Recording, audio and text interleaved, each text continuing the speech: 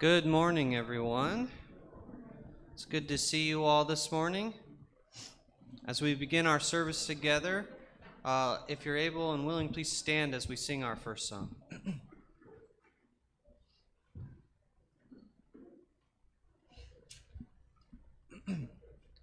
We praise thee, O God, for the Son of thy love, for Jesus who died and is now gone above.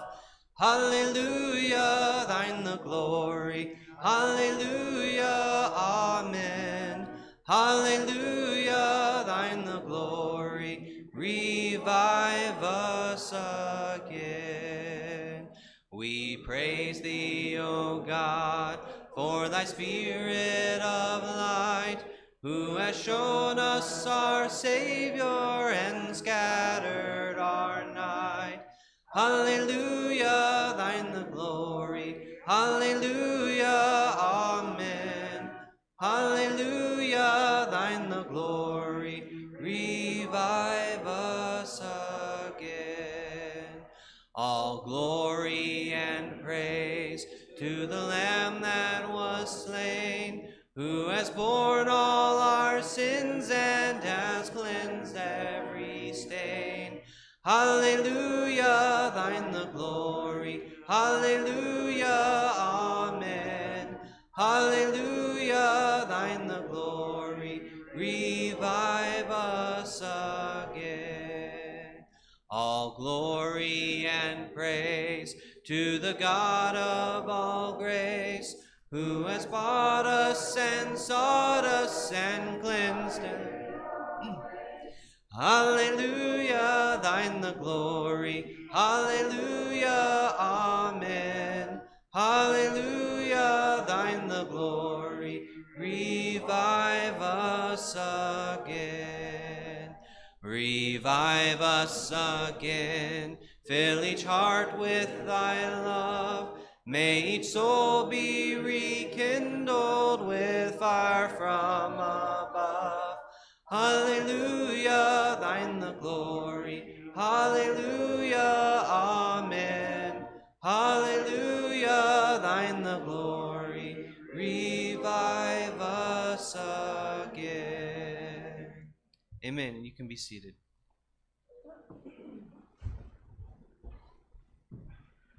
I have a quick special, two quick special announcements before Sean welcomes us and has the official announcements. One is that every January we have a corporate meeting that the state mandates. We have to have a quorum present for that meeting, and we're postponing it. We'll have it later in the spring once we can have more people at that meeting. So people have asked, and that's where we are with the corporate meeting. We won't be having that until later in the spring. The second one's real important, though. We're blessed to be able to have an online worship and also to have the building open and have us here like we are this morning. For that to keep happening, though, we really do need to follow the guidelines from the state. And if we're going to keep meeting like this, we really have to have, and we ask you, please comply with this. Everyone, unless you're making an announcement like this or when you're taking communion, while you're in the building, keep the mask on. That's just absolutely essential, or we won't be able to come together like this. The second thing that we really need to do is when service is over, unless you absolutely have to move out the back, please wait, give people 6 feet in front of you, and then come out the front doors. It's a little farther to walk, but it's really important for us to follow these guidelines, or like I said, we may not be able to keep meeting like we are. And if you have any major concerns or questions about that, come and ask me or Greg or Jim or one of the elders or Chris. But I'm really letting us all know that we need to, unless you're taking communion or unless you're speaking up here away from everybody, please keep your masks on while in the building. Once you're outside, too, keep 6 feet apart, or if you can't be 6 feet apart, keep a mask on. So thank you for being here, and thanks everybody who has complied so well. And we just need to keep reminding ourselves that those are what we need to do. So with that, I'm going to let Sean give us some more announcements.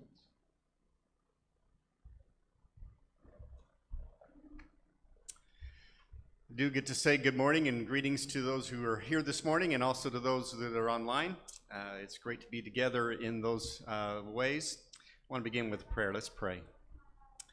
Father, we come together this morning as followers of Jesus. We're thankful that we're able to worship you, that we're able to come into your presence.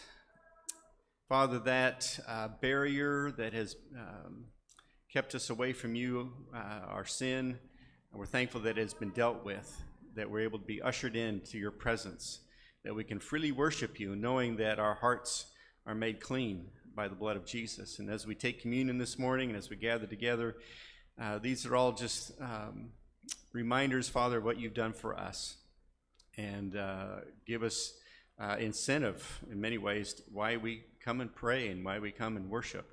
It's because of what you've done for us. And so may you be honored as we've gathered together this morning. It's Christ we pray. Amen.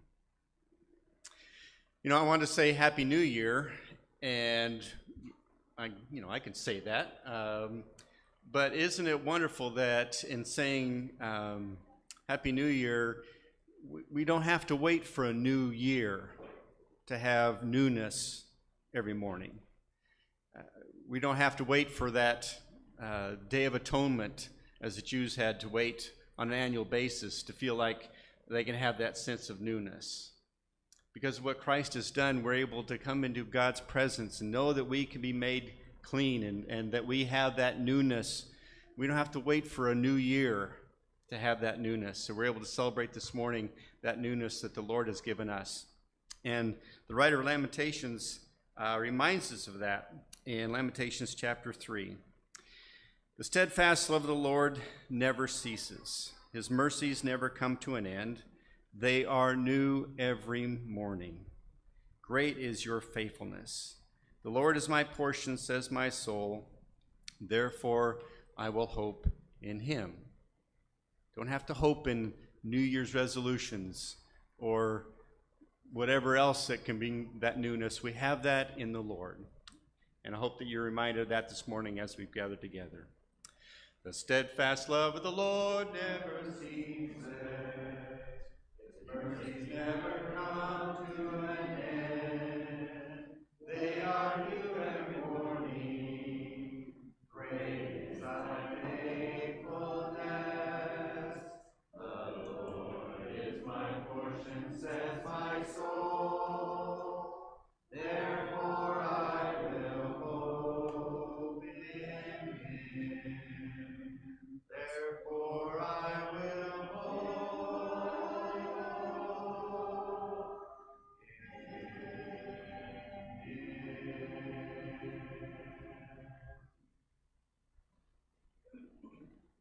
Thank you, Sean, for that reminder. I am thankful for the sense of newness that does come with this time of year, and just being able to share that with you all. One thing that Chris challenged us to do, in case you haven't seen the emails or announcements, is to be thinking about how we're in the Word this year. And I'm doing something that I've never done before. I'm 3 days in, and so far I've been able to do all 3 days, and that is to do the 90-day Bible, reading through the Bible program. And that's been very enlightening so far, because normally, you know, the first 5 books of the Bible are quite long, and so you get stuck in Leviticus or Deuteronomy. But I found you're actually reading such large portions that you see Scripture in new ways, and it does kind of help you get through genealogies and things like that. And so I would really encourage us all, as we're thinking about that newness, to also be thinking about finding ways that we can engage with the Word this year. Let's continue in our singing together. Who has held the oceans in his hands? Who has numbered every grain of sand? Kings and nations tremble at his voice. All creation rises to rejoice. Who has given counsel to the Lord? Who can question any of his word? Who can teach the one who knows all things? Who can fathom all his wondrous deeds? Behold our God, seated on his throne. Come, let us adore him. Behold our King, nothing can compare. Come, let us adore him. Who has felt the nails upon his hand, bearing all the guilt of sinful man? God eternal, humble to the grave, Jesus Savior, risen now to reign. Behold our God, seated on his throne. Come, let us adore him. Behold our King, nothing can compare. Come, let us adore him. You will reign forever. You will reign forever. You will reign forever. You will reign forever. Behold our God, seated on his throne. Come, let us adore him. Behold our King, nothing can compare. Come, let us adore him. Behold our God, seated on his throne. Come, let us adore him. Behold our King, nothing can compare. Come, let us adore him. Amen. Over all the earth you reign on high. Every mountain stream, every sunset sky. But my one request, Lord, my only aim, is that you reign in me again. Lord, reign in me, reign in your power, over all my dreams in my darkest hour. You are the Lord of all I am.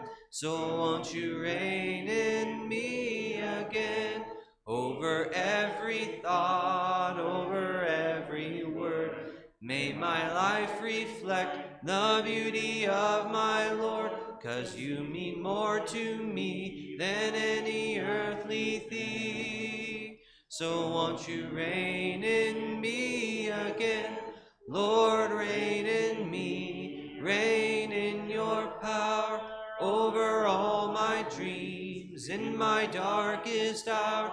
You are the Lord of all I am.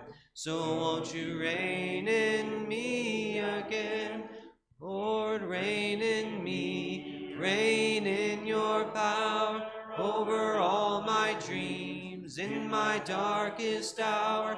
You are the Lord of all I am. So won't you reign in me again? You are the Lord of all I am. So won't you reign in me again? Amen.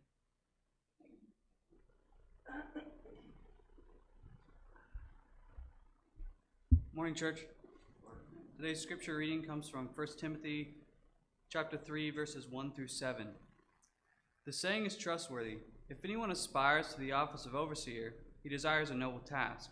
Therefore, an overseer must be above reproach, the husband of one wife, sober-minded, self-controlled, respectable, hospitable, able to teach, not a drunkard, not violent but gentle, not quarrelsome, not a lover of money. He must manage his own household well, with all dignity, keeping his children submissive. So, for if someone does not know how to manage his own household, how will he care for God's church? He must not be a recent convert, or he may become puffed up with conceit and fall into the condemnation of the devil. Moreover, he must be well thought of by outsiders, so that he may not fall into disgrace, into the snare of the devil.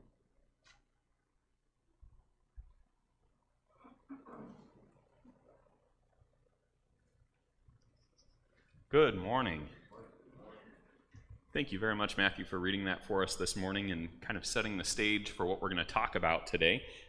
We are continuing a series that we've been doing on the elders. This is our second week of doing this series. Last week we talked a little bit about the image of shepherd as we see in Scripture and what it means for someone to be a shepherd, how Moses, as a leader that God brought into the church, or into Israel rather, had applied some of the shepherding skills that he'd learned in literally leading sheep, the discernment that he needed to practice, the thoughtfulness that he required in order to be an effective leader. And then we talked a little bit about how David, also a shepherd, is called into leadership. And for most of his time as the king of Israel, he leads the people well. But when he forgets what it means to be a shepherd, that's when we see his greatest stumbling as a leader. This week I want to go a little bit more specific into the qualities that an elder might possess. And so we're going to take a look at the New Testament passages that deal with elderships. If you remember, last week we started with a verse from 1 Peter chapter 5 that said, "So I exhort the elders among you, as a fellow elder, and a witness of the sufferings of Christ, as well as a partaker in the glory that is going to be revealed. Shepherd the flock of God that is among you, exercising oversight, not under compulsion, but willingly, as God would have you, not for shameful gain, but eagerly, not domineering over those in your charge, but being examples to the flock. And when the chief shepherd appears, you will receive the unfading crown of glory. Likewise, you who are younger, be subject to the elders. Clothe yourselves, all of you, with humility toward one another, for God opposes the proud, but gives grace to the humble." So Peter talks about this role of the elder and what it is that they're expected to do within the church, to provide guidance, but not to be domineering, for them to be individuals who provide oversight, who set an example, who maybe help to set the course of where a particular congregation is going to go. And they do it in the manner that the chief shepherd, who is Jesus, would do it. They follow in his footsteps. And that was the point that I wanted us to take away from last week specifically. This week, I want to look at two passages that Paul writes to us. The first one of these comes in 1 Timothy. It's chapter 3, verse 1 through 7. And I want to read through this morning because I think that there's a lot to be said for what it is that Paul tells us about elders and his expectation for them. On my screen here, part of the verse is cut off, so I'm flipping to that in my Bible here, my digital Bible. This saying is trustworthy. This is what Matthew read to us. If anyone aspires to the office of overseer, he desires a noble task. I want to start with that thought right there. I think that that's the first thing that we should focus on. If anyone aspires to be an elder, to be an overseer, that's a noble pursuit. That means that whatever else we might read about an elder, the qualities that they are supposed to possess, maybe we should all consider pursuing these particular qualities. And I want us to think about that as we're reading through what it is that Paul says are characteristics or marks of a good elder, someone who should be shepherding the church of God, God's church, God's people. Therefore, An overseer must be above reproach, the husband of one wife, sober-minded, self-controlled, respectable, hospitable, able to teach, not a drunkard, not violent but gentle, not quarrelsome, not a lover of money. He must manage his own household well, with all dignity, keeping his children submissive. For if someone does not know how to manage his own household, how will he care for God's church? He must not be a recent convert, or he may become puffed up with conceit and fall into the condemnation of the devil. Moreover, he must be well thought of by outsiders so that he may not fall into disgrace, into a snare of the devil. As Matthew read to us this morning, these are the qualities that Paul suggests to Timothy are qualities an elder should possess. These are things that you can look at a guy and say, I think these are true of him. That's the kind of man that fits this mold. He falls within this description pretty well. But Paul doesn't talk about elders just one time. In fact, if you have your Bibles, you can turn to Titus, and we're going to take a look at what Paul says of Titus, or of elders here. My eyes are not so great this morning. Titus 1, verse 5 through 9. We're going to take a look there as well.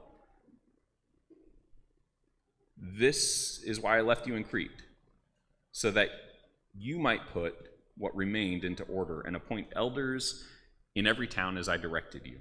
If anyone is above reproach, so there's a kind of repetition, the husband of one wife and his children are believers and not open to the charge of debauchery or insubordination.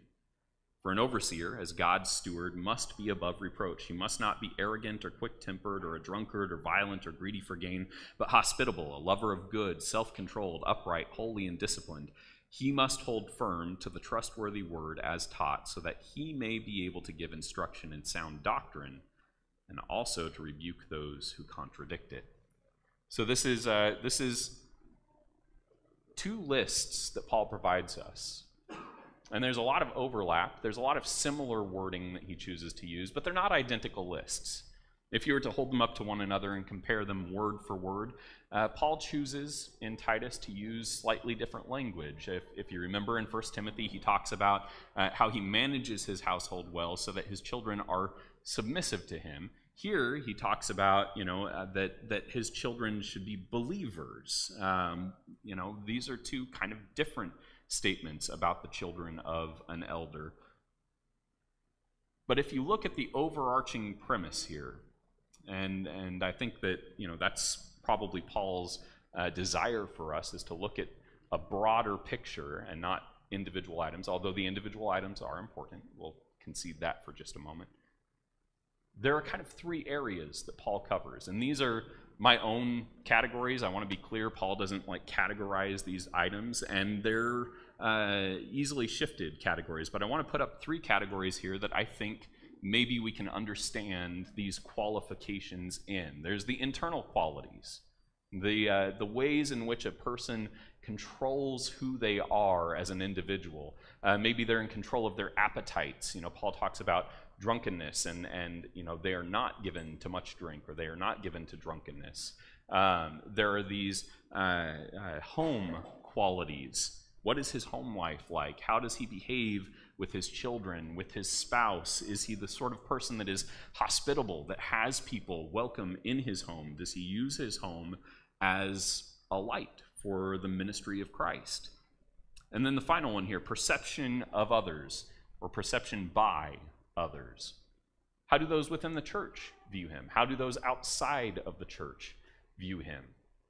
What kind of reputation does this individual have? And so, as I said, these are three categories I made up to kind of explain the overarching ideas here, but these are not wildly difficult categories for us to understand and process. In fact, in Roman times, these were the three spheres that were often talked about in an individual's life. There was the public life, the perception of others. There was the home life, the family issues. And then there was a man's internal world, who they were on the inside, who they were towards their family, and who they were towards the public. And all three of those, Paul is telling us, kind of need to fall in line with one another, that this individual who is aspiring to be an elder, who maybe the church is calling on to be an elder, who God is calling on to be an elder, should kind of have these things in order. That they should reflect particular qualities, that they should have their own life ordered in such a way. And so I want to kind of highlight these passages with these ideas here. If you think about being above reproach, this is definitely an outside perception. You might say that maybe it has to do with who he is internally, but it's about how others might perceive this individual. A husband of one wife, this is sort of a home life issue. You might say, again, that this is also about who he is on the inside. You know, is he in control of his passions, of his appetites? That might be the case here, but it's definitely about his home life. Is he ordered there? Is he a man of fidelity, faithfulness to his spouse? Sober-minded, self-controlled.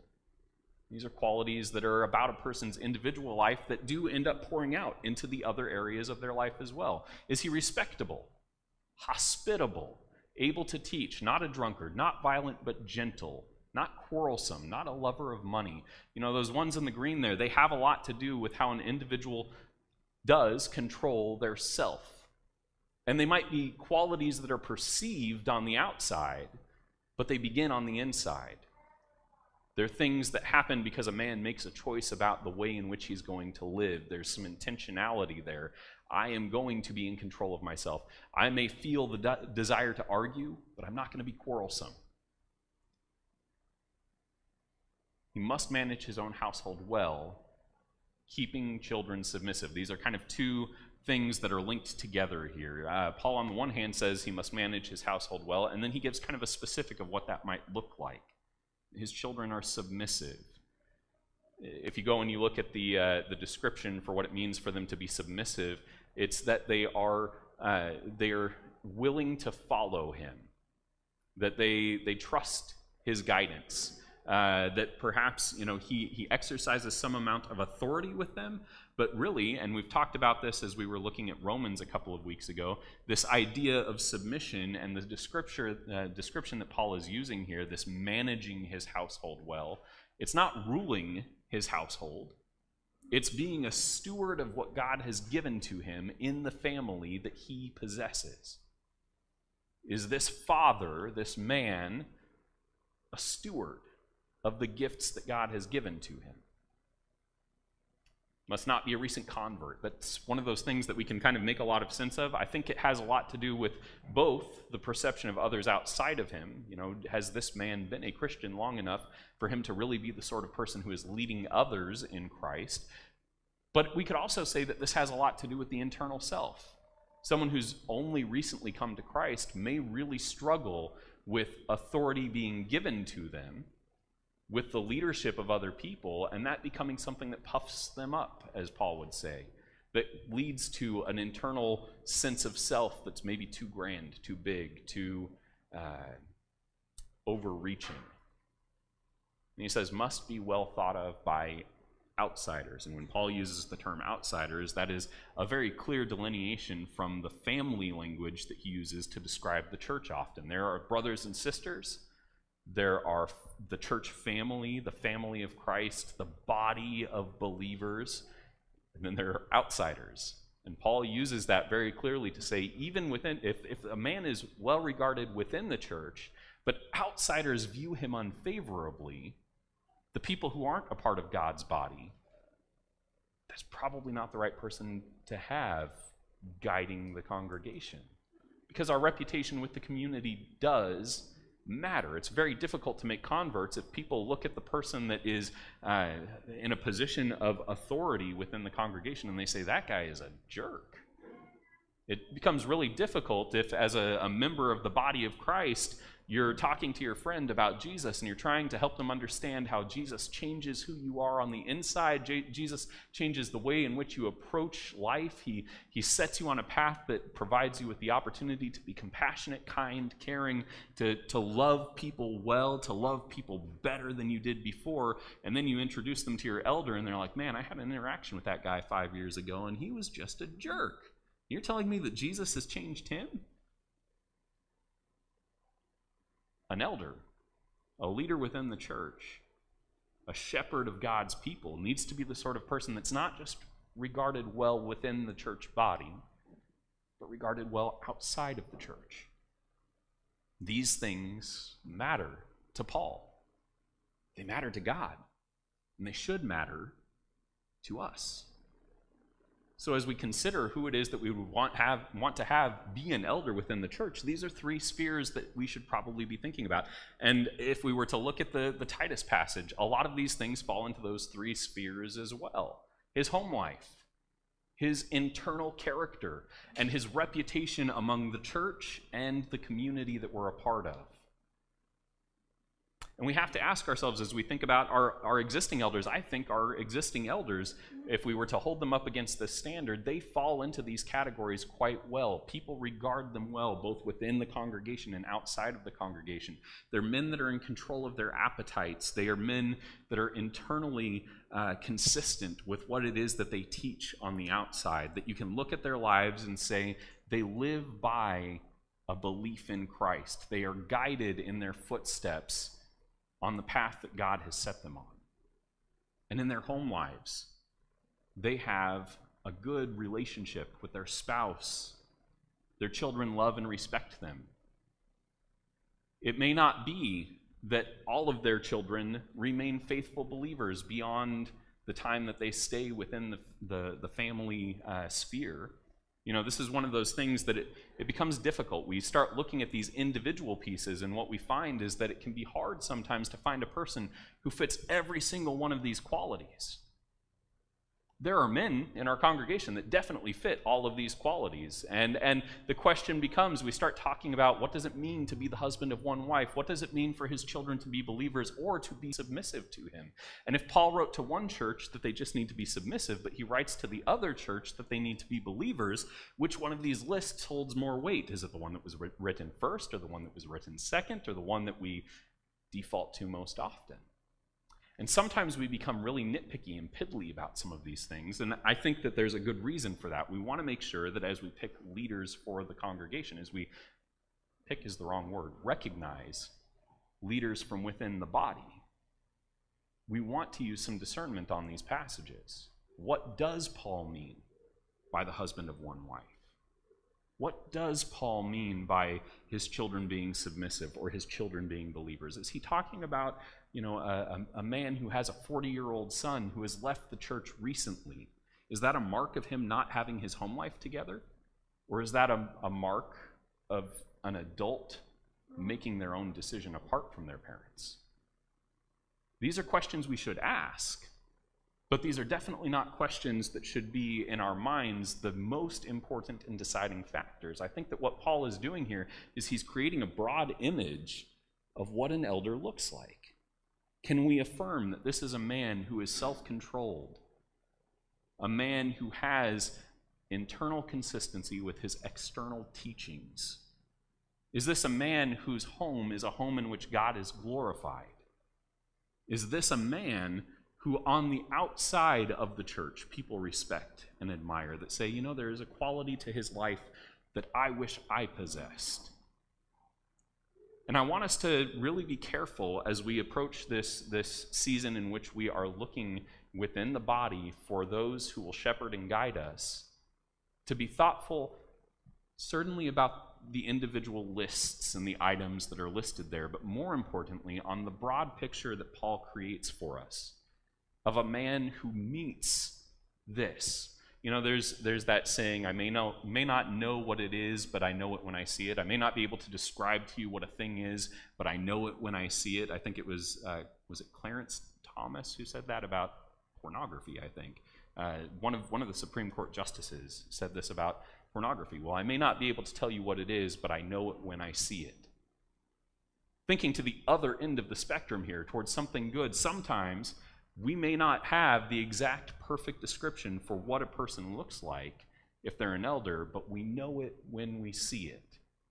And Paul gives us a list, I think, mostly to tell us and start us off in the right direction. What's some general principles that will define an elder for us? How do we know what areas to look in? What are the most important aspects of a person's life for us to whittle down to be able to say, this is an elder? How will I know him when I see him? I think these spheres of life are pretty good indicators.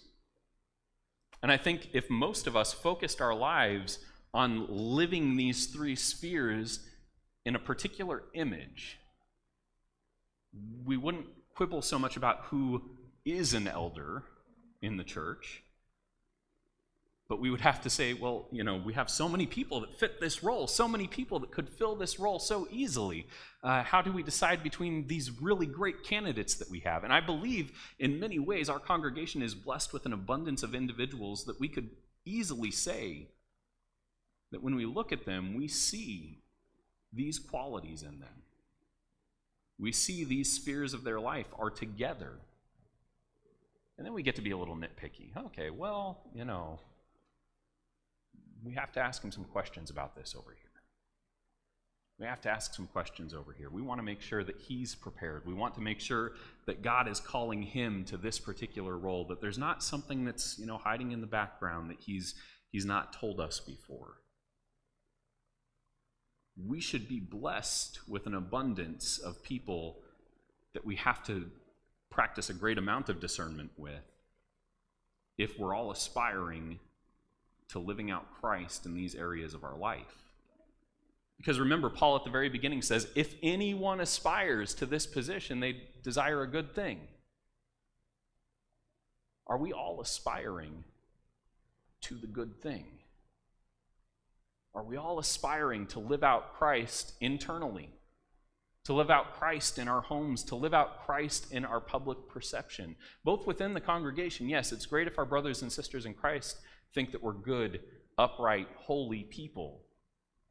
But it's even better if as Christians, when we walk out the door, our neighbors, our co-workers, the people that meet us at the gas station, the people that meet us in the checkout line at the grocery store, although make sure you're 6 feet apart so you don't. Anyway, these people should be able to look at you and say, this person has a quality I wish I had to my own life. And this really gets back to an idea that Jesus introduces to us early on in his ministry. In fact, in Matthew chapter 5, he tells us that we are to be a light to the world, a city on a hill that is not hidden, a beacon to people. And I think as Christians, we should aspire to be that light to the world. We should be a lamp placed on a lampstand. We should be a city that sits up on the hill so that people see us and are drawn to Christ as a result. And within the church, when we were talking about that next vision, someone within the church that we all look to and we say, they are a light to me. They are drawing me towards the image of Christ. And so it's kind of this tiered idea here. I don't want to say it's like a pyramid scheme or something, but you have a lot of people down here who are trying to work the image of Christ into these areas of their life, trying to allow the Holy Spirit to guide them and mold them and shape them in ways that they become more and more like Jesus on a continual and regular basis. And they do that by looking to the person who's just above them. They're a little more like Jesus than I am. It's what Paul says, imitate me as I imitate Christ. Yeah, there are ways in which I'm not very much like Jesus, but I hope to be someday. Imitate me as I imitate Christ. That's what we should be looking for in our elders. Are they imitating Christ in these areas of their life so that then we can imitate them and become more like Christ in our imitation of their imitation of Christ? And as we progress in our growth into this image in these areas of our life, other people around us say, I want to be more like them because they are more like Jesus. An elder is not at the top of the church because they're someone who is going to dictate how things are going to be.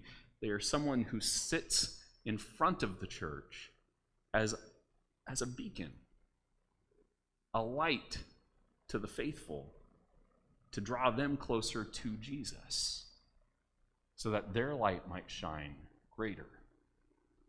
This is the language that Peter uses to describe an elder, that they are the kind of person that the young ones will submit to. And the young ones will then submit to them. That's the order that Peter puts it in. Tells the elders how they should behave, so that then he can tell the younger ones, and as they do so, follow them. Let's pray. Our Father in heaven, we want to be a church that is guided by good shepherds. We want to be a church that can look at the men that we call elders and say they are more like Christ than we are. And we want to be more like them for that. God, we are praying now and continually that we will find men within our body who are not just kind of maybe shoehorned on some technicalities into these positions because they meet a list of qualifications, but because when we look at these men, we can say affirmatively, I know it because I see it. Father, help us to have your eyes. Help us to see the men within our congregation that are being considered for eldership through your eyes and be able to say affirmatively that they are more like Christ today than they were when they came to him, and that they continue to grow into the image of Christ in their home, in their personal life, in their reputation among us and the community. God, help us to observe, help us to learn, help us to be your people, led by your people. And at the front of all of us, the one that we aspire to be most like, the great shepherd, the chief shepherd, the shepherd who lays down his life for the sheep. Help us all to aspire to be like him. Because that's not just a good thing, that is the best thing. God, we pray that you help us to find these men. We pray that within our congregation you are raising up elders, that you are shaping us and forming each of us so that we might be a shepherd and a guide to those that are already in our lives, in our homes, in our public life. Help us to be individuals who are committed to growing into your image internally. It's all this that we pray in Jesus' name. Amen. I want to challenge us. Kyle already did this morning, but I want to challenge us all to commit not just to reading the Bible. Reading the Bible is a good thing. It is something that helps us to grow in our faith and our knowledge, our understanding of who we are in relation to God.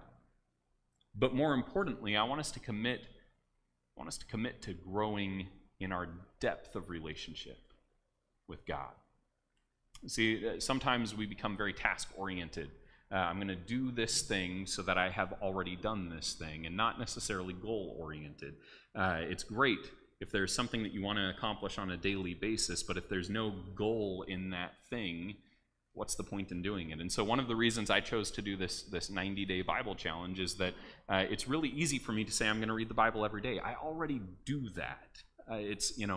Sometimes I could very easily just read the Bible for work, for planning a class or a sermon, and find that I do grow through that. There's a lot of good and value in that.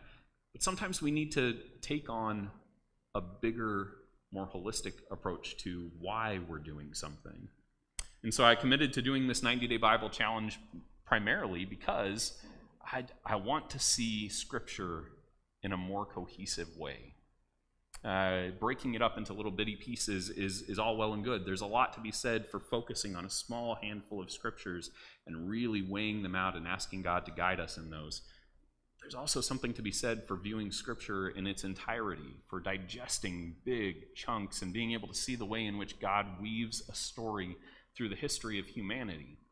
I've done this twice now, and it's been a tremendous blessing to me in my personal spiritual growth. You know, there are a lot of stories in Scripture that we tend to gloss over. We read through them quickly and then we forget about them, or we never read them at all because they just don't happen to come up in our particular reading or our class periods or whatever it may be. But I find that God shapes us through His Word. He challenges us to see ourselves and see the story that He is playing out in our own lives. We are individually Israel. We have wandered in the wilderness. We have been enslaved to our own sin, and we are in desperate need of salvation, an exodus through the waters. We are the disciples who maybe felt like we were awkward, out of place loners that were called into a collective body of believers and then equipped for good works by our shepherd. We are the church that often struggles and wrestles with what it means to be the church in the communities in which we find ourselves. And these are narrative threads that are weaved through Scripture that sometimes we miss because we get caught up on individual verses. And so I've committed to reading the Bible over the next, 88 days now, including today. I'm one day behind Kyle because I haven't done today's reading yet. And so I want to invite you, commit to growth in Christ. And that may look like reading the Bible over the next 88 days. There are 2 grace days, by the way, in the reading plan that we have. So today's the 3rd. You could start today and still finish when Kyle and I do. On the other hand, there is also a 365-day reading plan that is available that we've put on the church website, is available in the foyer in the back, and I believe Norma sent out in an email this week. If you're going to commit to reading the Bible every day, don't just do it to make it a task item, a check mark on your list. Do it so that you will grow, so that you might end up reflecting Christ more in your day-to-day life. So that's a little spiel for our reading plans here at the end of the sermon. Last thought before I close us out and we continue in our worship this morning. We all have a sphere of influence that God has gifted us with. We all have a group of people that God has blessed us to be in relationship with. Co-workers, family members, brothers and sisters in Christ, people that we interact with on a daily basis or a weekly basis or a monthly basis. And every one of us is called to be a minister to those people that are within our sphere of influence. And over the next several weeks, Kyle and I are going to be preaching on this idea that every one of us has a role within the church, a place that we belong, a ministry that we are called to, a work that God expects of us, a stewardship that we've been given.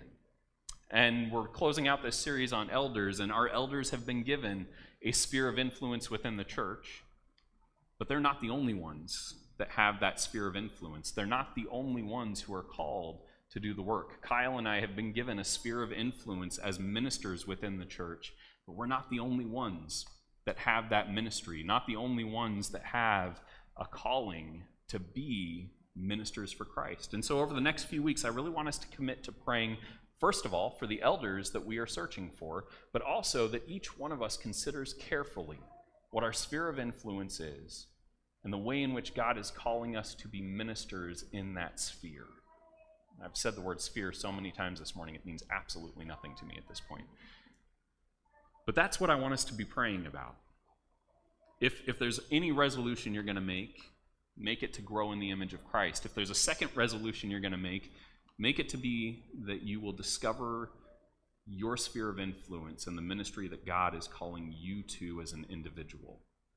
And as we do that, as individuals, we evaluate what God is calling us to, our congregation will grow for it. We will become a richer, more powerful, spiritually congregation. Richer not financially, but richer in the depth and breadth of our ministries. So that's my encouragement to you this morning. If you're going to make any resolution because it's a new year, resolve to grow in the image of Christ and resolve to identify what ministry God has given to you. That's my whole sermon this morning. And I gave you 3 sermons. So thank you for your attention, and let's continue in our worship today.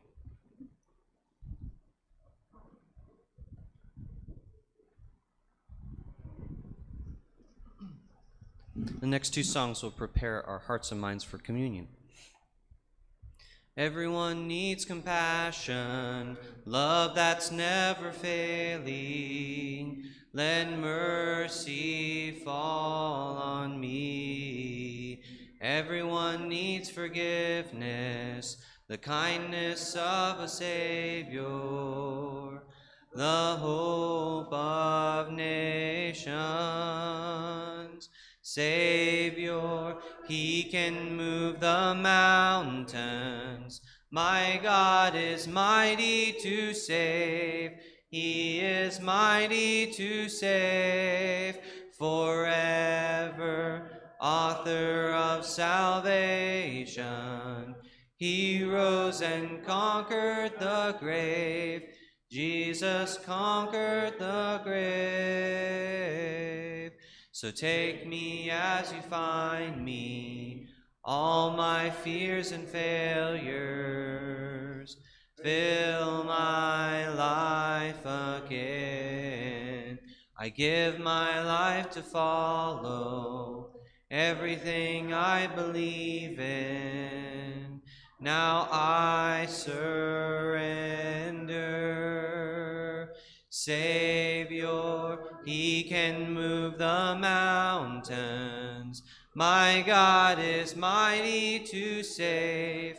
He is mighty to save forever, author of salvation. He rose and conquered the grave. Jesus conquered the grave. So shine your light and let the whole world see. We're singing for the glory of the risen King. Jesus, shine your light and let the whole world see. We're singing for the glory of the risen King. Savior, he can move the mountains. My God is mighty to save. He is mighty to save forever, the author of salvation. He rose and conquered the grave. Jesus conquered the grave.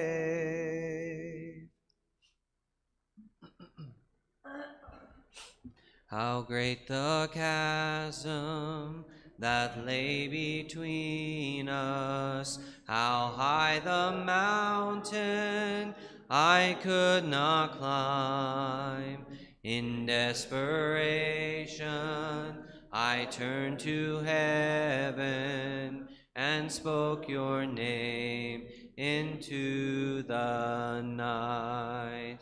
Then through the darkness, your loving kindness tore through the shadows of my soul. The work is finished, the end is written.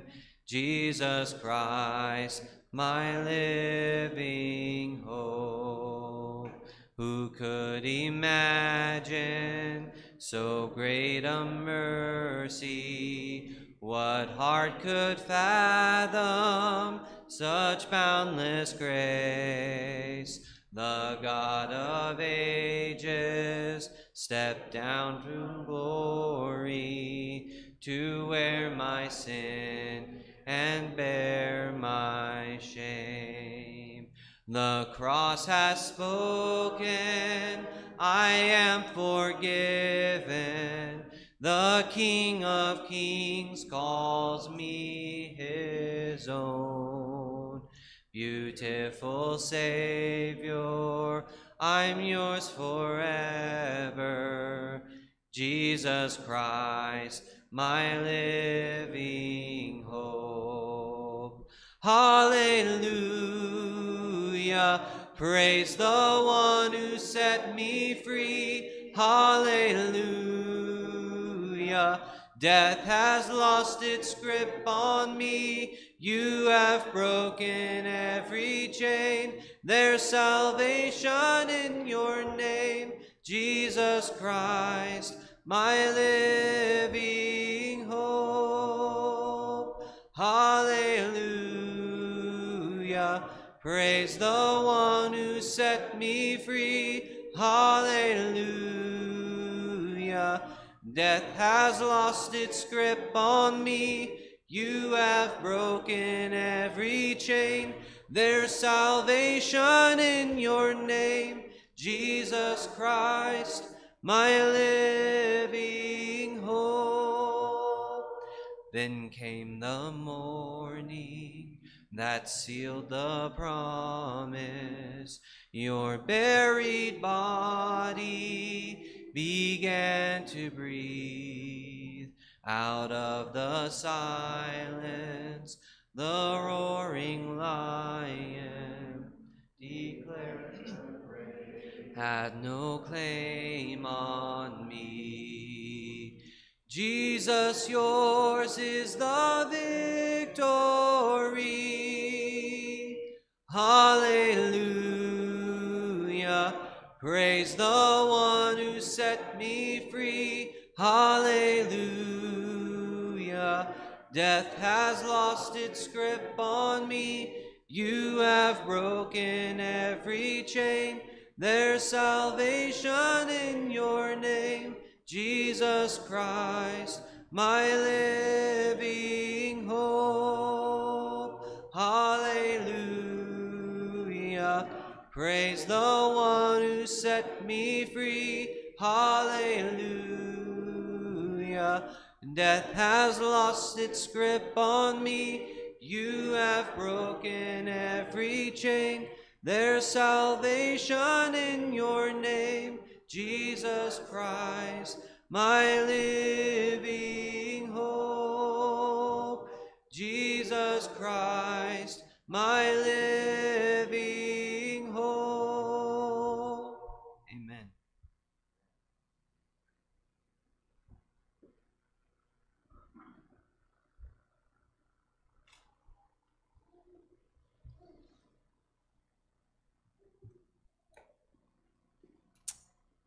This morning, I'd like you to think about when you first became a Christian, how you entered into a covenant with God.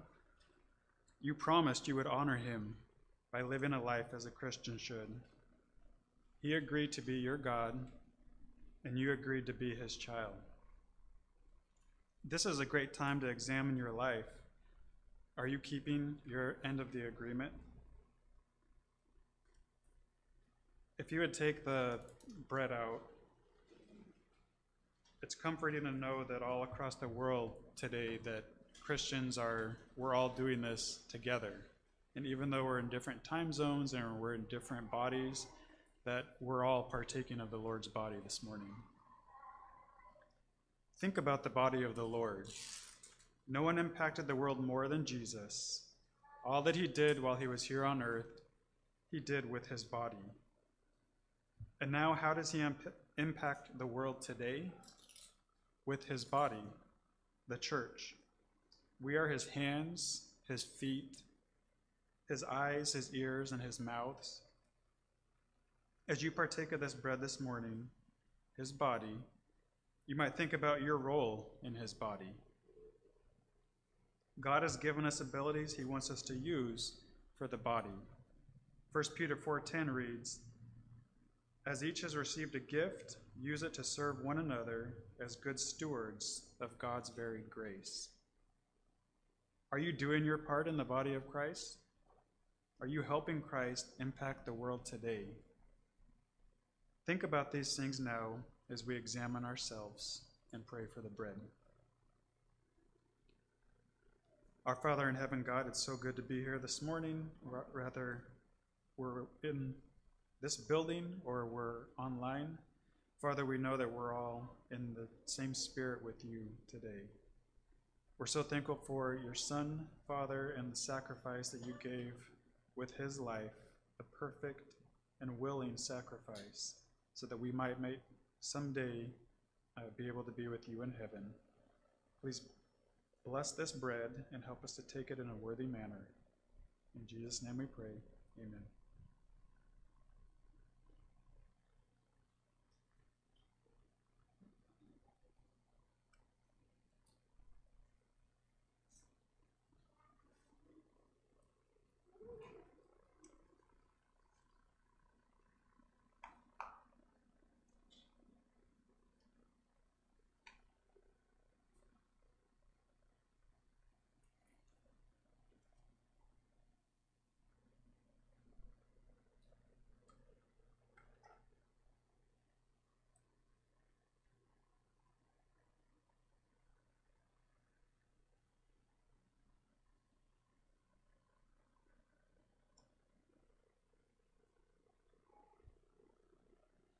Please now think about the blood of the Lord as we drink this cup this morning.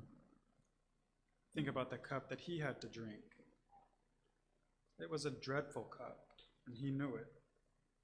It contained mocking, scourging, spitting, nails, and I think most importantly, abandonment. And I believe that's one of the main reasons that he did not want the cup to pass before him. He wanted a different way. But he knew all that it entailed, and he still chose to die for us. He drank it to its bitter end. The cup that we drink this morning spares us from all the things that he had to go through, which we deserve. Jesus' sacrifice is something beyond our comprehension, but he did it for us. Let's pray as we think about the blood. Father, thank you so much for allowing Jesus to go on the cross, to die for our sins, and to rise again 3 days later. Father, it's because of him that we have the opportunity to partake this morning. Help us to also do this in a worthy manner. Help us to examine ourselves and to put everything else aside and to just focus solely on him and that sacrifice right now. It's in his name we pray. Amen.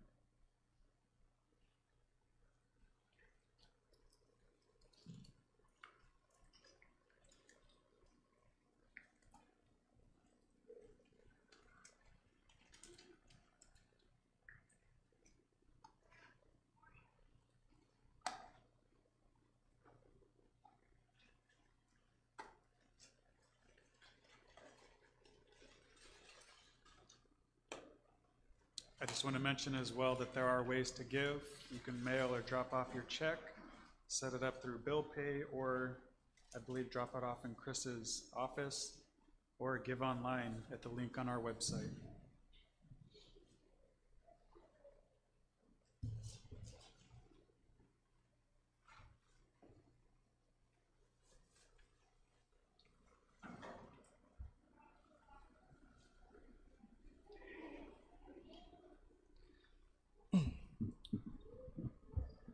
Something I've been thinking about these last two sermons is that while we've been talking about the role of elders, this really has a lot to say about who we all are. I think Chris was right in saying that we should all aspire to grow into the image of Christ, and that's what Paul is describing, people of character who reflect the image of Christ. And how can I grow into that as well? And so as we are sent out this morning into our world and our communities, let's think about that, how we can bear the image of Christ. If you're able, please stand as we sing our last song this morning. Bless the Lord, O my soul, O my soul. Worship his holy name. Sing like never before, O my soul, I'll worship your holy name. The sun comes up, it's a new day dawning. It's time to sing your song again. Whatever may pass and whatever lies before me, let me be singing when the evening comes. Bless the Lord, O my soul, O my soul. Worship his holy name. Sing like never before, O my soul. I'll worship your holy name. And on that day when my strength is failing, the end draws near and my time has come, still my soul will sing your praise unending. 10,000 years and then forevermore. Bless the Lord, O my soul, O my soul. Worship worship his holy name. Sing like never before, O my soul, I'll worship your holy name. I'll worship your holy name. I'll worship your holy name. Amen. You can be seated.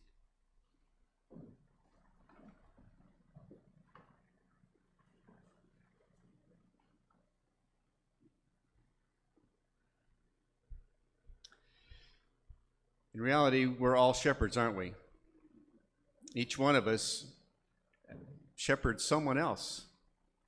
And we've been challenged this morning and reminded this morning that for us to be able to really do that, it's got to be God working through us. I want to pray to that end at this time, and then Don has an announcement afterwards. Let's pray. Father, please do a great work in us to bring glory and honor to you. You've called us to be light so that others would see you. And we know, Father, that we really can't do that on our own. Humanly, it's just not possible.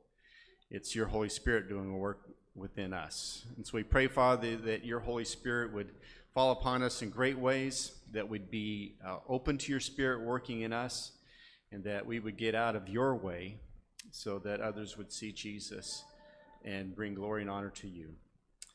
Father, find a good work in us. Help us to understand the lives we shepherd, and help us to be seeking ways to be Jesus in this world. I pray to that end in Jesus' name. Amen.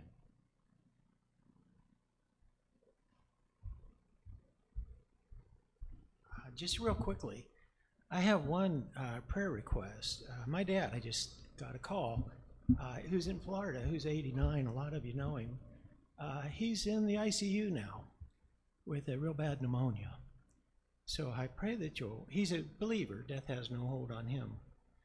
But I pray that God's will be done and that he won't suffer if he does pass. I hope it gets better.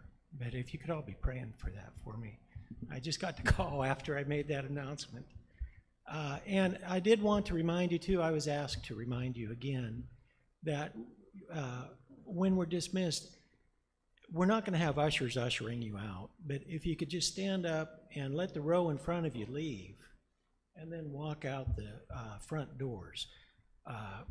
We're told that really makes a difference. And I don't want Gillespie or Doris or Sean or anyone else to be in the situation my dad's in right now. Because if we can avoid that, that's what Jesus would do. So with that, let me say a real quick prayer. Dear God, thank you for the good people that are here. These are your people. We're trying to be your people. And help us do the right things. Sometimes that's pretty hard to know. And I do want to pray right now for my dad and my brothers and sisters and the whole family and the whole church family back there in Florida. And help your will to be done. And Jesus was about trying to help in suffering on this earth. And he was about blessing people. And I pray that we'll go out today and that we'll do whatever we can to do that. It's in Jesus' name we pray. Amen. And you're dismissed.